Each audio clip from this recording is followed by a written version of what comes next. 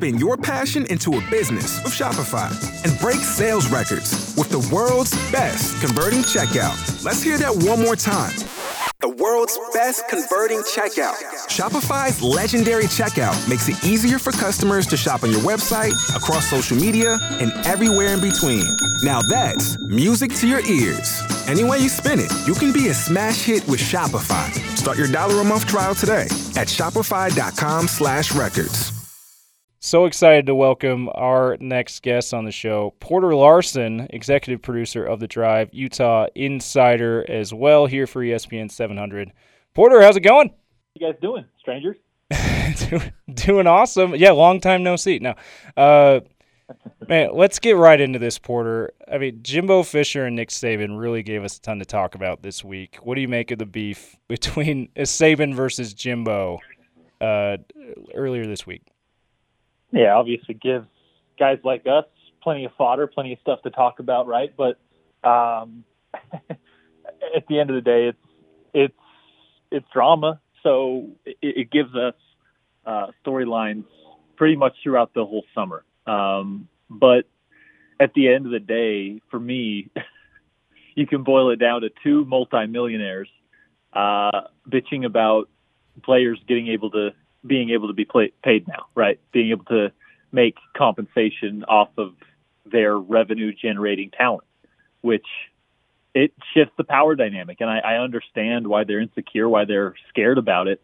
But from Nick Saban's perspective, buddy, you've been doing this below water the entire time, right? If you know anybody anywhere near the Alabama football program, you understand that guys have been getting taken care of. And I don't think that's a bad thing, right? I know it broke the rules before. I don't think it's a bad thing. Cars, apartments for moms, whatever it is, awesome. These guys should be getting compensation for their skills and services. But for Nick Saban now, it's not that he's mad that this is happening. It's mad that it's changed his status, right? It's even the playing field a little bit, at least for some of these other big time programs like Texas A&M, right? That oil money, that big booster revenue. So for Saban, he's never lost, right? He's never lost to his pupils, if you will. Last year he did it twice, and then he lost on the recruiting trail to Jimbo.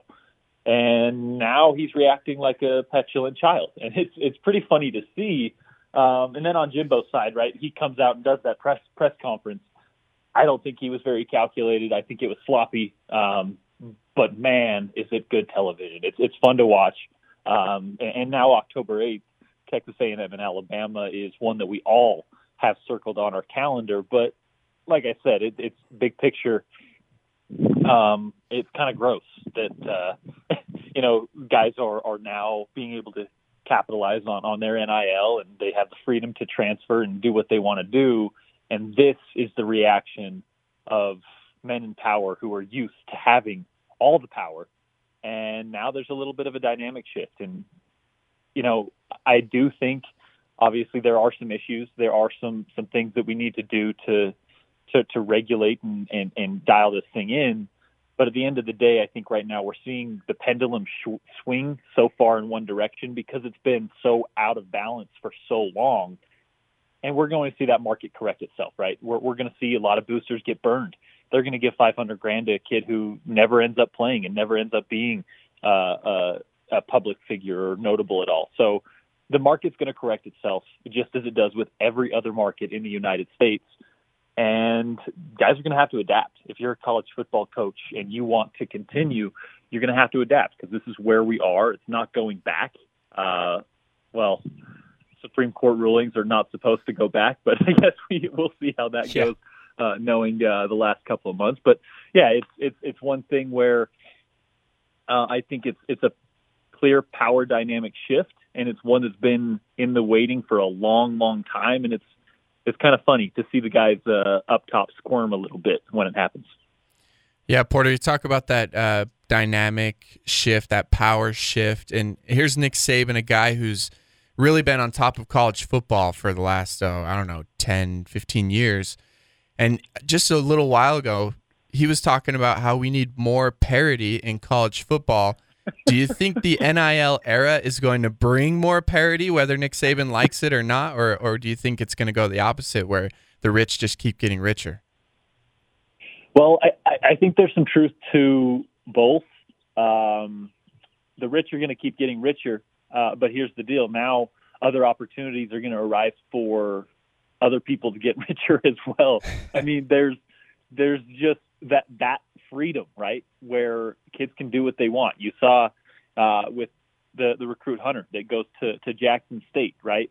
That's not something that would have happened 5-10 years ago, and it happened because he's able to now capitalize on his celebrity and his brand while playing college football. So you don't have to rely on that big Alabama logo. You don't have to rely on that USC Trojan logo when you yourself can go out and capitalize on these things now.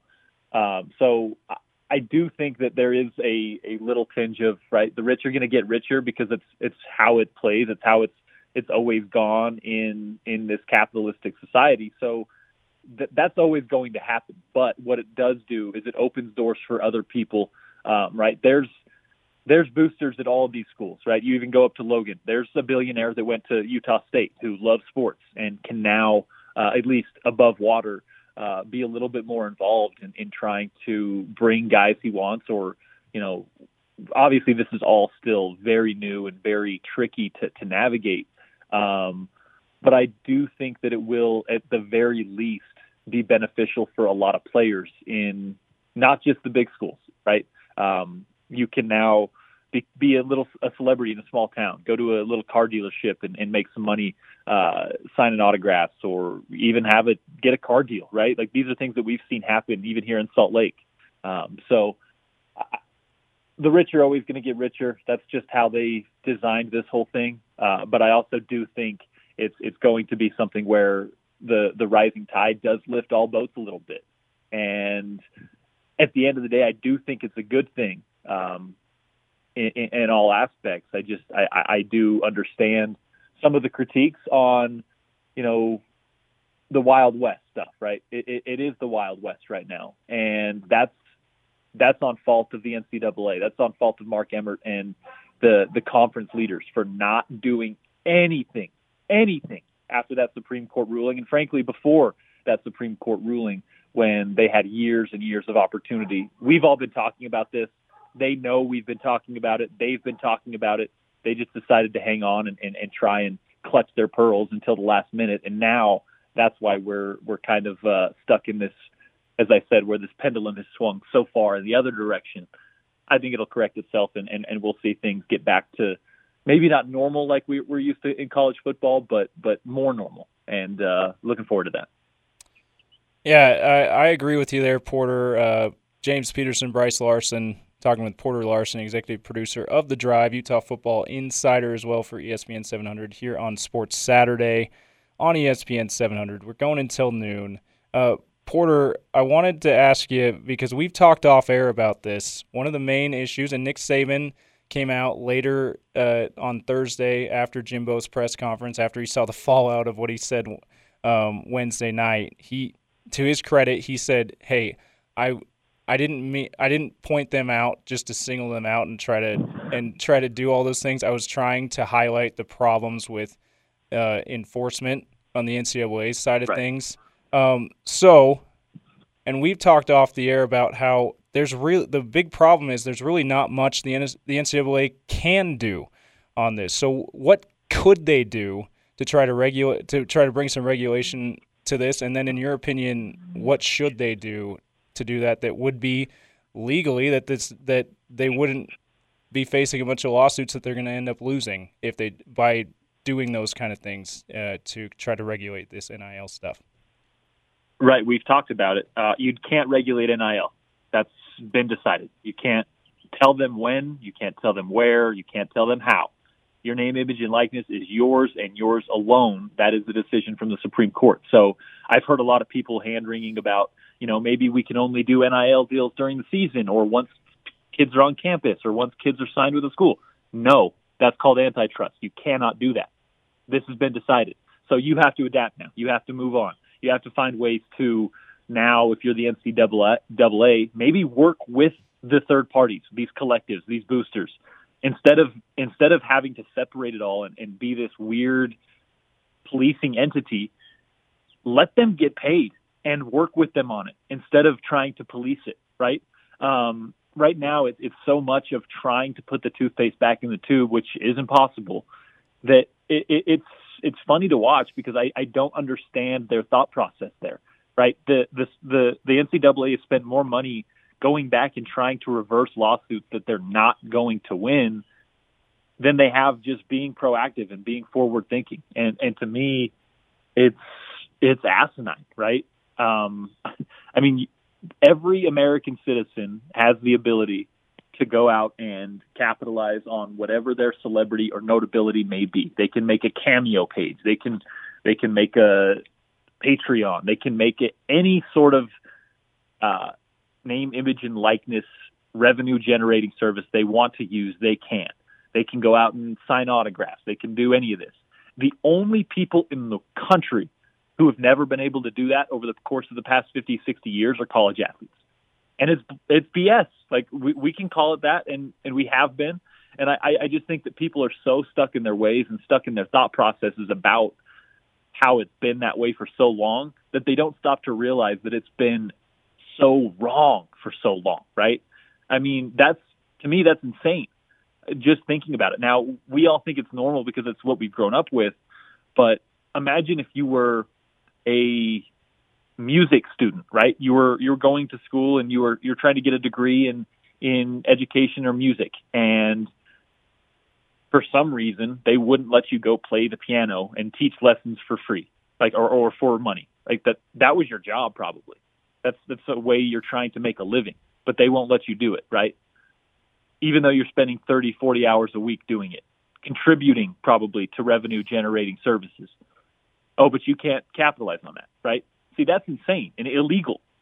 But for so long, the NCAA has been able to operate illegally with the backing of the United States government. So now that it's changed, I think it's really hard to nail down a solution. So for me, you have such an issue with these players going out and branding themselves and trying to, make money off themselves, which they can do and they'll be able to do now forever. Pay them maybe.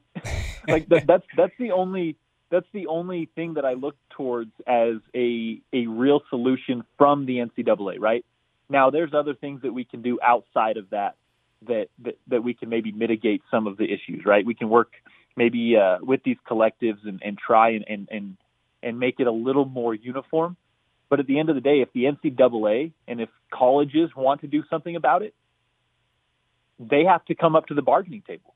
I mean, these are schools, even like Utah, BYU, that make multi-millions of dollars in revenue every season. Kyle Whittingham makes $4 million a year. His assistants make $500,000 a year. So you're telling me you can't pay one of the players $15,000 a stipend, right? I understand the scholarship is one thing, and the scholarship is of value, and the scholarship always will be of value. But if you feel like you're falling behind, if you feel like this is something that's getting out of hand, then why don't we just pay the players? Why don't we just pay the kids who are spending 40 hours a week at their job without getting paid for it, right? I even saw people this last week, James, Bryce, who were upset that the scholarship limits were being expunged. Yeah. Like, what? So you're upset that now the last 10, 15 kids on this roster are going to be compensated for the 40-plus hours a week that they spend working their ass off on the football field? Like being the practice squad guys for Kyle Whittingham and his crew? You're upset now that they can be on scholarship? Really? It's the result of a lot of years of propaganda from the NCAA that has people really clinching on to this old guard of college football, which I understand because college football is awesome. The tradition, the pageantry, everything about it is something you want to keep and hold on to. But there's no reason you can't keep that tradition, that pageantry, and also still compensate people for their time and hard work. I think that it's something that we might see in the future. And I think it's the only way really that that college sports are going to find a way to even this out in a way that you're saying, right? Otherwise, it's going to be up to third parties because the NCAA doesn't want to do that. They don't want to solve any problems. They just want to kind of backpedal and see how they can deal with them. Porter, I wanted to get your thoughts on one more thing. This is something that not a lot of people are talking about, and I feel like there's a faction of student athletes that are getting left out of the NIL deals, and it's simply because they're international students. What do you think the NCAA needs to do? I don't know if it has to be within, if they need to go to the U.S. government and try to petition them to be able to get these international students the ability to receive NIL deals, because at the moment they're not able to with the visas that they're on. What are your thoughts on that? Yeah, that's something they have to figure out, because that's again goes back to the Supreme Court ruling, right? If a United States citizen can do it, but if folks are here visiting or as you said on visas, they should be able to as well. And I don't think that should be tough to figure out. That's probably an NCAA and legislation issue, right?